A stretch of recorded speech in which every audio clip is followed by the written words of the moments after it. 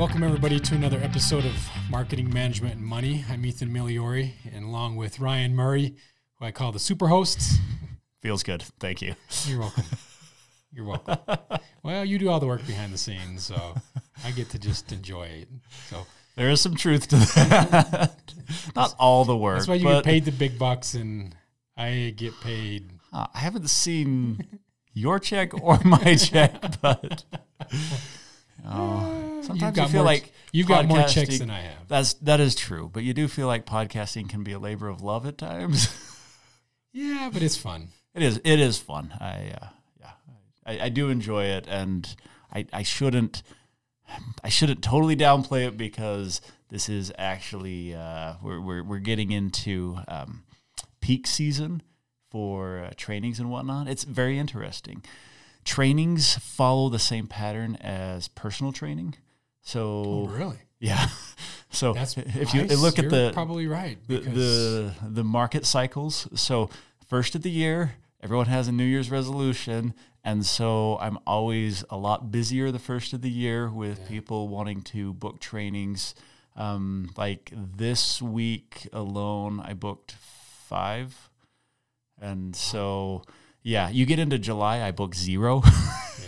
So, if anyone out there is looking for a discount, July, that is a discount month.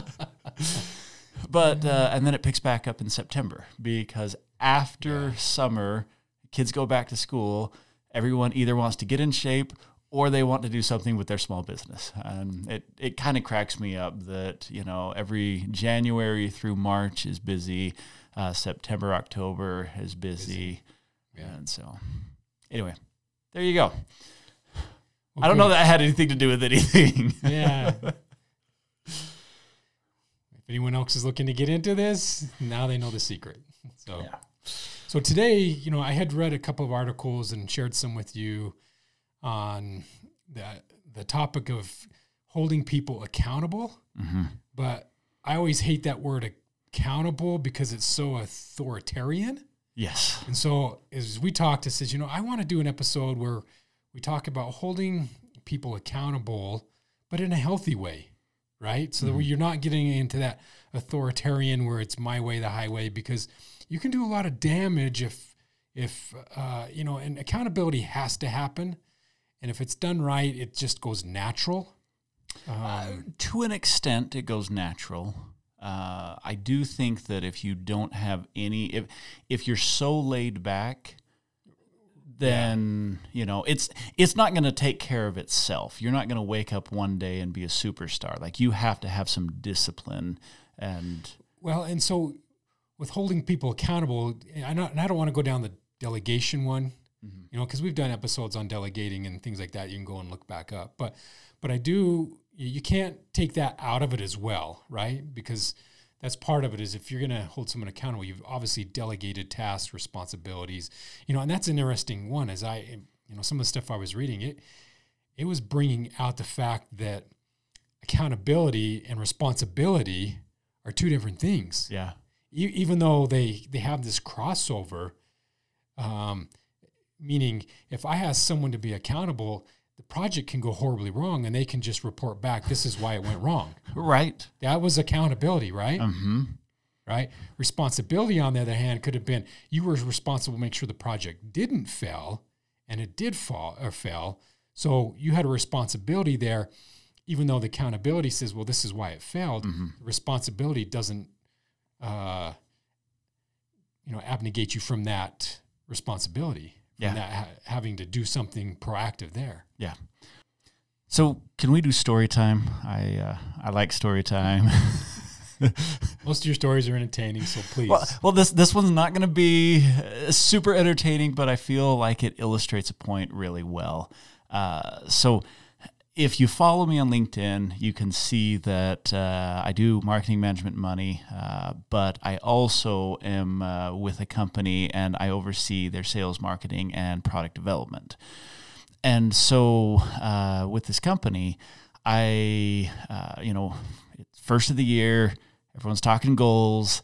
And so we just had our first department meeting. And so I got everyone together and I put the agenda out there. And the bottom agenda item was I put 2024 goals, and then I put a laughing face emoji, because it's like we don't look at goals as, like normal 2024 or New Year's resolutions or anything like that. And so we got into the meeting, we covered the business that we needed to cover, and I said, okay, guys, I was messing around, I was trying to put some humor into this, and that's why I put, the smiley emoji, but I also want to ask you guys, do you want, as a department head, do you want me to put goals down for you? And they all looked at me and they're just like, no, we don't. And I actually said, okay, I don't want to put goals down for you. I want you guys to have goals for yourself, but for various reasons. Now, I'm not saying that goals are bad, but in our department, I always like to look at what's within your control and what's out of your control. Right. And most people, and this is where you were talking about, accountability and responsibility. Most people, they set these goals that are completely outside of someone's control. Like you think, okay, we're going to have a goal where we're going to increase sales by 15%. Based on what? Is the market going to change 15%?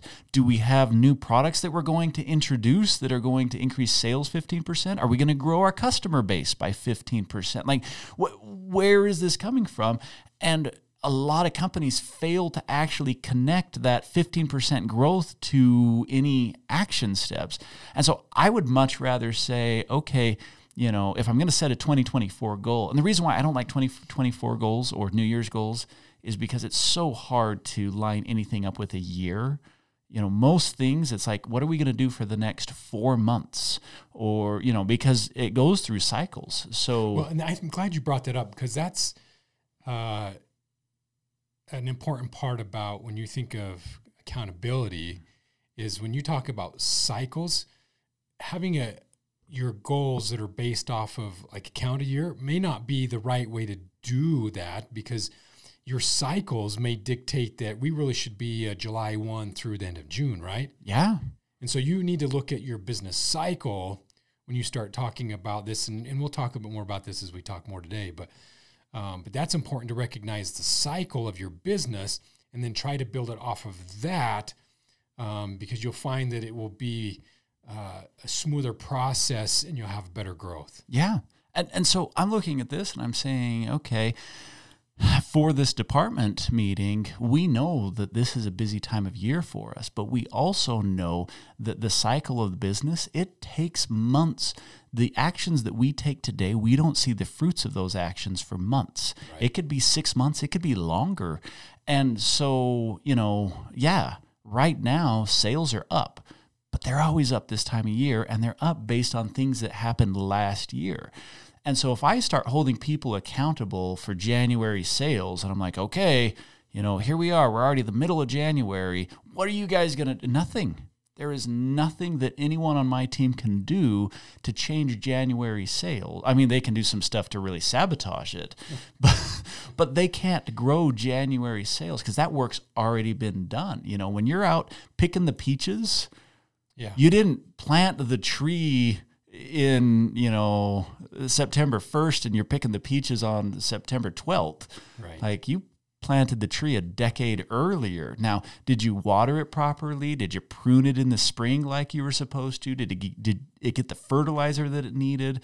By the time you're getting that harvest, it's too late to fertilize. Like I can't go and fertilize it and then expect to harvest the next day. So, I'll get off all my country wisdom and let you. Well, you talked about people, and I like that because one of the points I want to talk about is leaders when we hold people accountable. The one that we have to be, and I think we feel like pay attention to it, that we really need to, is do we have the right people on the right seat in the bus, right? Mm-hmm. Do we have the right people on the team doing the right tasks? And that falls on us as a responsibility as a leader, because too often we want to hold those people accountable, but yet we've positioned them wrong, and then we want to hold them accountable. So I think it's important that when we really are stepping back and saying, all right, do I have the people on the team aligned perfectly with the right tasks, even though they may or may not want to do the task, right? Because using a sports analogy, every once in a while, your center wants to be the guard and dribble it down, right? Yeah. And occasionally that's okay. But for the most part, they can't play the guard position the whole game, right? So we got to make sure that they're playing in those positions based off of their skill sets to do that, regardless of what they think they should be doing, because otherwise it hurts the rest of the team. So I want to throw something out there, and I don't want to deviate from what you're saying. So if you've got more that you want to hit on that point, okay. So I have a philosophy that I live by, and I believe that every manager or leader should live by, and that is anyone who fails under you. If you have oversight, and I don't care how far it's removed, I don't care if it's a direct oversight or if it's several layers down. You know, you're the CEO and you've got, upper management that oversees middle management that oversees, everyday employees. If that everyday employee screws up, a portion of that fault falls on the CEO. And, right now, if you guys are managers, if you have any sort of oversight, take ownership of that. And say, okay, any mistake that is made. And a lot of people, I see this, there's like, well, that guy's just a bad apple. I mean, how could we see that he was going to be, terrible? And I'm like, who hired him? Okay, maybe you inherited, maybe you got promoted to, now you're a department head or, and you inherited this team, but who's putting the policies in place? Who's allowing the culture to permeate? Right. Who's got the checks and balances to make sure that if you have bad apples, we're taking care of them as quickly as possible. And so I think when it comes to accountability, we're very apt to blame other people and be like, well, he didn't give me the right information. He got this to me late, not my fault. I'm like, yes, your fault. Because if you oversee that position, part of it is your fault, always. Yeah, I agree with that. When you were saying that, it reminded me, because I wanted to talk about professional development and accountability, because so often, and we could go down this rabbit hole, and maybe we will. We'll see where it goes. But when we hire someone and we promote someone into positions,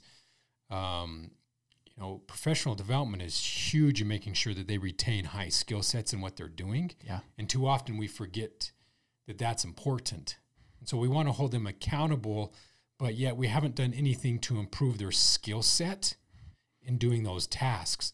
Even if they're on a professional level, for instance, an attorney doesn't get better if they're not actually studying law. Right. Right?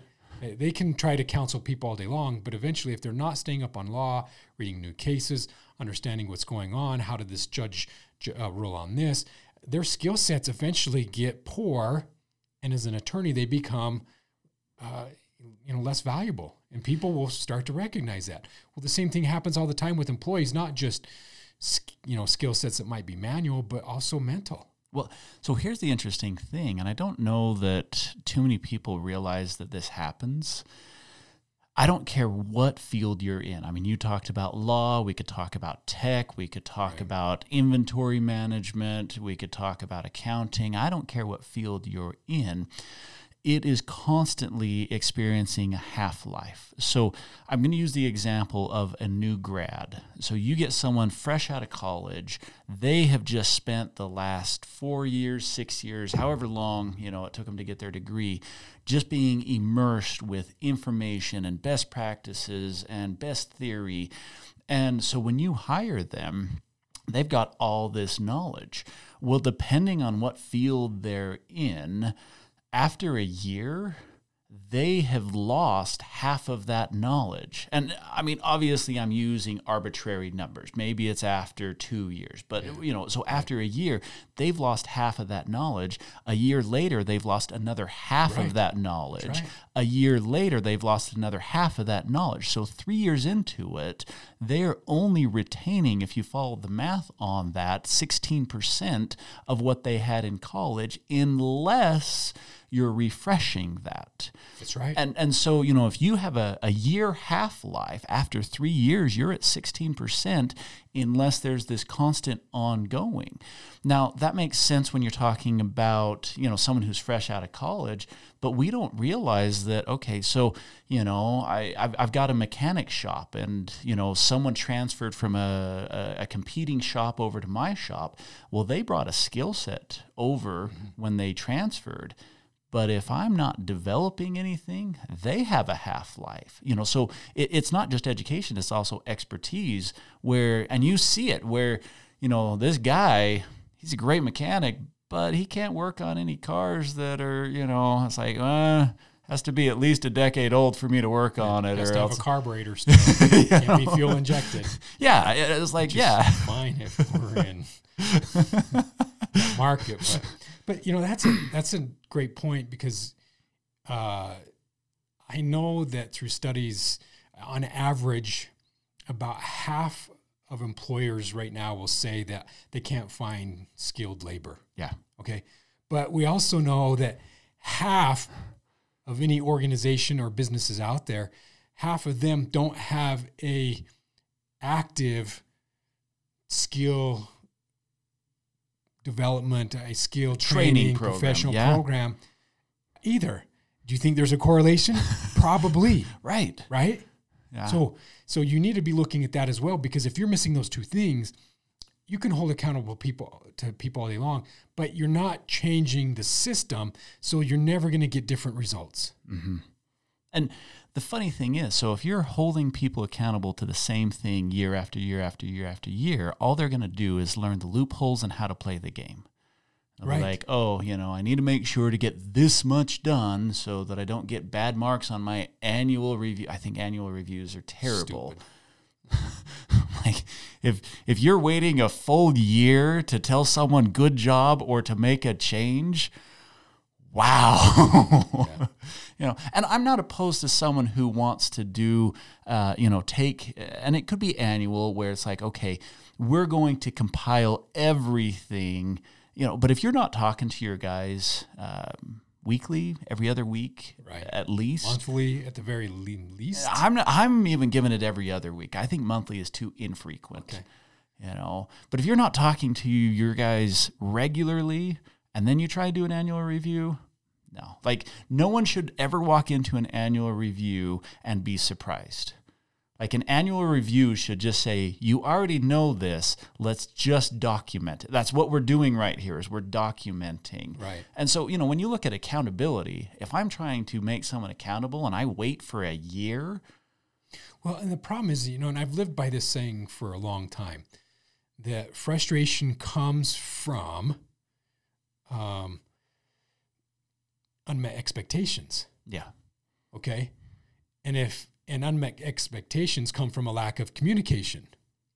So the problem is when you drag that out a whole year, the frustration is built because they haven't been meeting the expectations, but it's so much harder to address it when you have that much baggage now than when it happens. And so I agree with you that frequent is much better, because if you have a dilemma, it's easier to talk about it, fix it now, why it's active. We can all see the moving parts, what we need to fix, than in a year from now to say, yeah, you're getting poor reviews because you haven't been performing. Yeah. Well, why haven't you said something?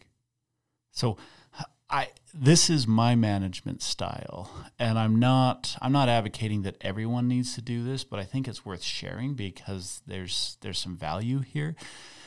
If I ever directly oversee someone, one of the things that I will always tell them is I say, I will let you know if ever I have a problem, and I will not delay. Like, if I have a problem, you will know within 24 hours. I guess there is Friday to Monday, but I will let you know as soon as possible that I have a problem. And I let them know that because there's a lot of times people are out there just like, yeah, I don't know if I'm doing a good job or not. And the reason why I focus on letting them know if there's problems or being very clear about the problems is because I have seen so many times businesses that they've done. This is an extreme case, but I know a business that had an employee in the morning, praised that employee for doing a great job, in the afternoon, fired them for poor performance. Really? Yeah. Because they didn't want to, like, they wanted, so, okay, there's a lot of companies that fire on Friday afternoons. Personally, I don't agree with that. You know, I look at it and I'm just like, if you've got a problem, no one should ever be surprised that they're getting fired. Right. No one, Right. like, you should sit down and say, hey, you knew this was coming. We're going to let you go because we've already talked to you about the concerns that we have. Totally agree. You know, this crap of, you know, sneaking it in on a Friday afternoon, I think that's a bad, antiquated management technique. So anyway, in this example, the company wanted to do the Friday afternoon. And so they basically lied to the employee Friday morning because they were afraid of the employee like making a scene or causing an issue. And so they wanted to stage everything. And I'm looking at this and I'm saying, think about this for a second. If you're so nervous that an employee is going to make a scene, this is, you know, months, if not years of poor management that you have allowed. And now you're trying to just get rid of this problem as quickly as possible. Like, that's really bad management, in my opinion. Yeah. I think we just offended a whole bunch of people. No. Maybe. Who cares? That's true. You know, it is what it is. Like, if you're offended that you have an antiquated bad management practice that you want to hold on to, find another podcast to stroke your ego. Well, okay, I'm going to settle down because I'm getting harsh right now. I'll turn it back over to you. Well, I do want to go back and look just for a minute, go a little bit deeper on a comment that you made when you talked about, you know, if something goes wrong, you know, as a leader, as a manager, I have some responsibility in that. And I like that concept because I find that if you look at any, matter of fact, probably all successes, when you look at all successes that have been significant at any level, it wasn't a single individual. Correct. Okay, it's great inventions are their teams, multiple people. Even when you look at great things, you know, Sherlock Holmes, he still had a Watson, right? Right. There was still someone else that was engaged that allowed him to be successful. That's why I have an Ethan. Exactly. That's right. That's right. I'm glad to be a Robin any day of the week. Because you're the one who gets shot at all the time and not me. So I like that idea and that concept that we need to make sure that we keep the team focus, that we're building a team and we're building our players on that team and we're trying to develop them. Because as we do that, it's easier to hold each other accountable because we know that we're in this together. Mm-hmm. But when you start getting into that singular, you, I, we, you know what I mean, independence, and you know, and it's interesting because everyone's, can you work independent? Well, yeah, but 90% of the time I have to work with other people. So, you know, that needs to be a critical piece as well. So I really think that as you're looking at accountability, think on a bigger picture that, you know, we have a team, not necessarily singular, you know, because it's I even think back to grade school, you know, think of the times through your elementary education that one individual, okay, does something stupid. And what does the teacher do? Penalizes the whole class, right? I paid the price. No, that one individual, right? But that's frustrating. But if it would have been done in a productive way, okay, instead of penalizing everyone for someone else's mistake or for that one individual's mistake, see, all of a sudden now you create that, hey, I don't want to be part of a team. I don't want to be anything anymore. So it's kind of counterintuitive because of how we've done it. But when you get into a professional development, you can't have success without people around you. Yeah. It's impossible. Well, and I think I want to hit on something. Actually, I want to hit on two things that you talked about.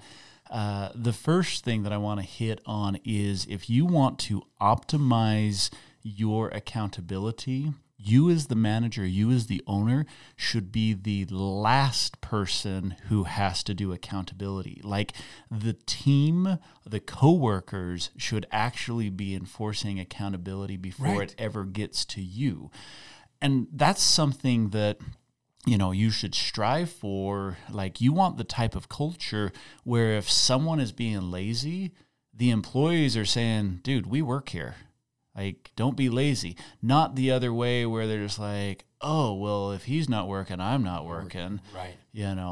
And so it's hard as a manager. You got to have some thick skin, and you've got to be able to look inside and say, am I doing a bad job? Everyone who gets into management automatically assumes that they're a good manager. I wouldn't have gotten here if I wasn't good. I'm like, no, there's a lot of bad managers. We've all had to work for bad managers or seen bad managers. Like, we see a lot of bad management, but yet everyone thinks they're a good manager.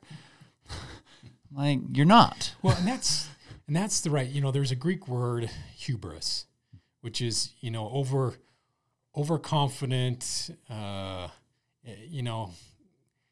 just over, your self-aggrandizement is great. Anyways, it's a Greek word, hubris, but I like that a lot of times as managers, we have to check that at the door, that ego. We have to check it at the door, because if it gets into you, it actually will be destructive through the organization. Oh, yeah, because you wield a lot of influence. Right.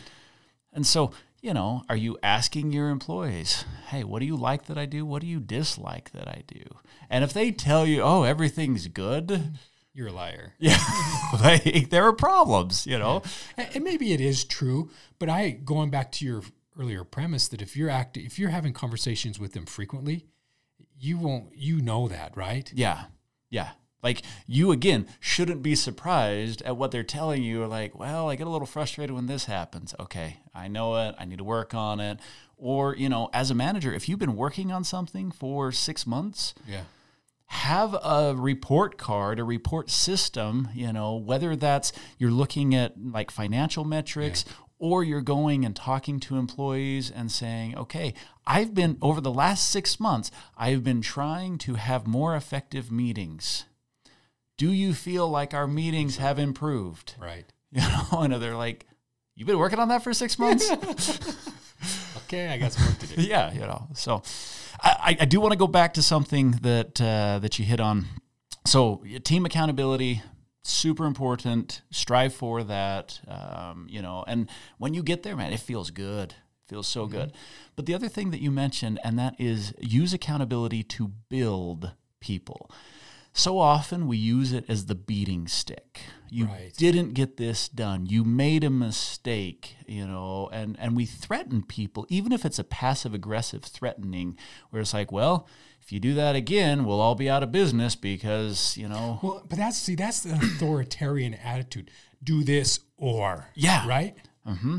And so how do we look at accountability as a way to build? Because your best employees will make mistakes.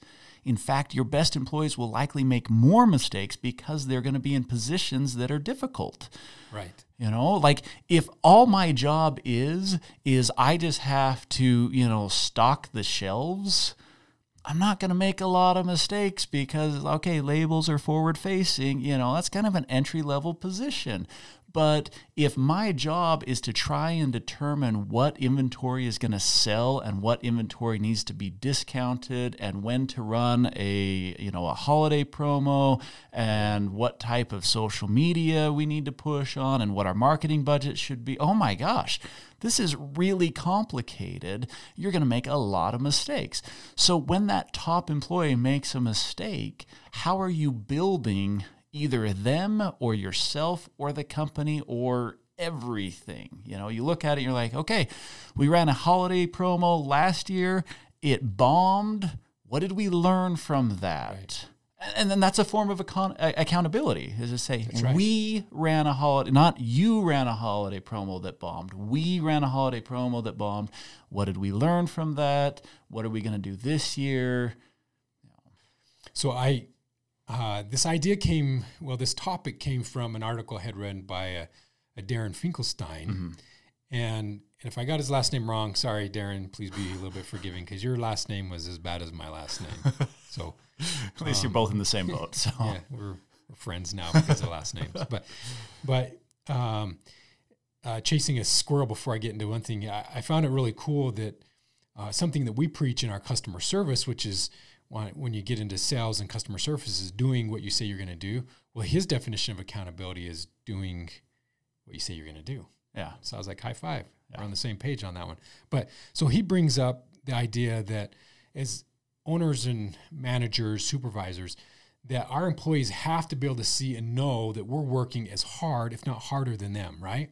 That doesn't mean necessarily physically, but we have to be engaged, smarter, harder, etc. Okay, if they think that they're working harder than their supervisor, pretty soon you lose that respect, and now it makes it hard for that supervisor to hold them accountable because why are you holding me accountable? You don't work as hard as I am. You're lazy. You make mistakes, whatever else. So you got to make sure that your efforts are at least equivalent to what they are. Otherwise, that respect level shifts, and then the accountability can't be done. There's been a lot of books and different things about leading and this idea of leading from the front as opposed to leading from the rear. That's what's one of his is lead by example. And so as you're talking about this, I'm looking at that and I'm saying, this to me is a lead from the front concept of saying, don't ask someone to do something you're not willing to do. Don't expect them to work harder than you're willing to work. Yes, there are different roles, and so, hard work, there were some air quotes there for, anyone listening, but hard work is subjective as to, what actually hard work is, but carrying your own weight, being a team player, all those factors. Yeah. Another one that I liked that he brought out was discipline, that ability to just stick with a project and grind through it, which I know from other studies that I've read, and I think we even might have had a podcast on it, but they tracked kids, trying to keep it as short as possible. They tracked kids to see. Yeah, we did a podcast. They were there to the end, and ultimately it came down to the ones that were more successful had the ability to grind it out. Yeah. Right? Stick with a task, even when it wasn't that great. So anyways, that's one that he brings out as well, is that if you are flipping about, let's just give it up and not worry about it. If you don't have that discipline to grind it out and to stick with stuff, especially when you're trying to implement new programs, employees see that, and then it's hard to build that growth and trust. Yeah, as well. Now, this one was super interesting because he brings up the word integrity, but he used a definition that I hadn't read before, even though it fits in line with all the other definitions of integrity, and that is that when making things right when they go bad. Integrity is making things right when they go bad. Okay. And I really like that definition. I really like that too. Because too often that's, and funny enough, about the same time I read some of this, when, you read some layoffs and, CEOs are like, we're sorry about it and we got to lay some people off. But I feel horrible. Really, trust me, I feel horrible, right? That hurts me more than it hurts you. Right. But as I'm thinking about what he said, I'm like, yeah, but it's just lip language. Lip service. Yeah, lip service is a better thank you. Because you didn't try to do anything to make it right. Yeah. At least not that I could read in some of the things I read, that it wasn't, hey, look, you know what? We've made some severance packages. We're doing other things because, during COVID, we hired too many, and now that things have equalized back out, we don't need the help, etc.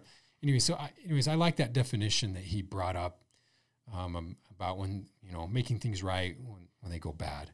Yeah. So that's I really think that is an important principle. If you're going to hold people accountable, they need to know that if things aren't going to turn out right, that you're still going to do everything in your power, not just verbally, but through other means, monetary, physically, whatever it might be, to make things right. No, so great principle. I really like that principle. It gives me something to think about. The last one, and we've covered a lot of this one, so I won't, but he said just that part of accountability is about improving, not just our employees, but ourselves too, that we need to be actively building our skill set and things like that. Because when people think about it, when you're around someone who says, I just finished my 4th book this year, you're kind of like, I better at least read a book, right? Right. Right? Or, hey, I just climbed XY hill over the weekend, and you're like, I probably should get out and hike more, right? Yeah. So when you're around people who are always improving and trying to better themselves, okay, and if it's done right, not in a bragging way. It's inspiring, and it wants us to improve as well. It inspires us to improve. Mm-hmm. So I like that idea that as leaders, we need to be improving ourselves and promoting it softly as a way to say, hey, look, I want you to be improving. Now, giving them opportunities is important as well, and we've talked about that earlier, but I like that idea that improvement breeds improvement. Yeah. No, I think that's excellent. So I have one that I want to add to the list. I know it wasn't in his article, but I think that this is really important. There has to be a level of trust before there can be a level of accountability. Oh, yes. And that trust has to go both ways. So you as the manager, the owner, CEO, whatever position you're holding, you have to trust that when your employees come to you and say, sorry, it didn't happen, that they are actually, apologizing. I see too many people that, like they will not accept an apology. An apology is almost a sign of weakness to them. Right. And I'm like, well, not everything goes the way that you want it to. And there are many times where an employee keeps apologizing. In the back of your mind, you're like, are they just lazy? Are they just making excuses? And if there's not some mutual trust, it's impossible to know what is really going on. But by adding that element of trust, then you can better know what's going on. And then, driving the car the other direction, having the two-way road, if the employee, if they don't trust the manager or the owner, then any accountability, and I mentioned this earlier, it becomes a game. They're looking for loopholes. They're like, well, I just got to tell him what he wants to hear because I don't trust that, he is really, like he's just looking out for himself. He's not looking out for the interests of the company or the employees. And so there really has to be that level of trust there to make sure that, that this accountability is happening and is meaningful. Yeah. And I guess probably my closing thoughts to kind of support what you're doing is, and we had mentioned this in an earlier podcast as well, is that business is a process of trial and error. Yeah. It's not always about getting it right. It's nice when we do, but a lot of it's about being better at being wrong. And so holding people accountable, knowing that if we have a level of our culture that is about being better at being wrong, then when things don't turn out perfect, we're not devastating, just trying to destroy our employees and beat them down, because we realize, look, if we want you to be innovative and doing things, there's going to be a level of that you're going to fail. Yeah. And so having this culture of that some level of failure is acceptable in our process of trial and error really allows us to be better at holding people accountable in a healthy way. Yeah. So, no, I love that. I'm gonna have my closing thought here, not to get the last word in. I feel bad because I'm like, trust could have been my closing thought. I started to introduce the program. I get to close it out. So. Oh, okay. So I will have the pre-closing thought, and then you get the closing thought. Treat people like people. Put people above profits. When people work for you, they are wanting to do a good job. Most people actually want to grow the company, but they also want to grow themselves. And, all too often when we start looking at accountability, like this is a big complaint with Wall Street is, the company becomes more accountable to the shareholders than it does to the customers or the employees.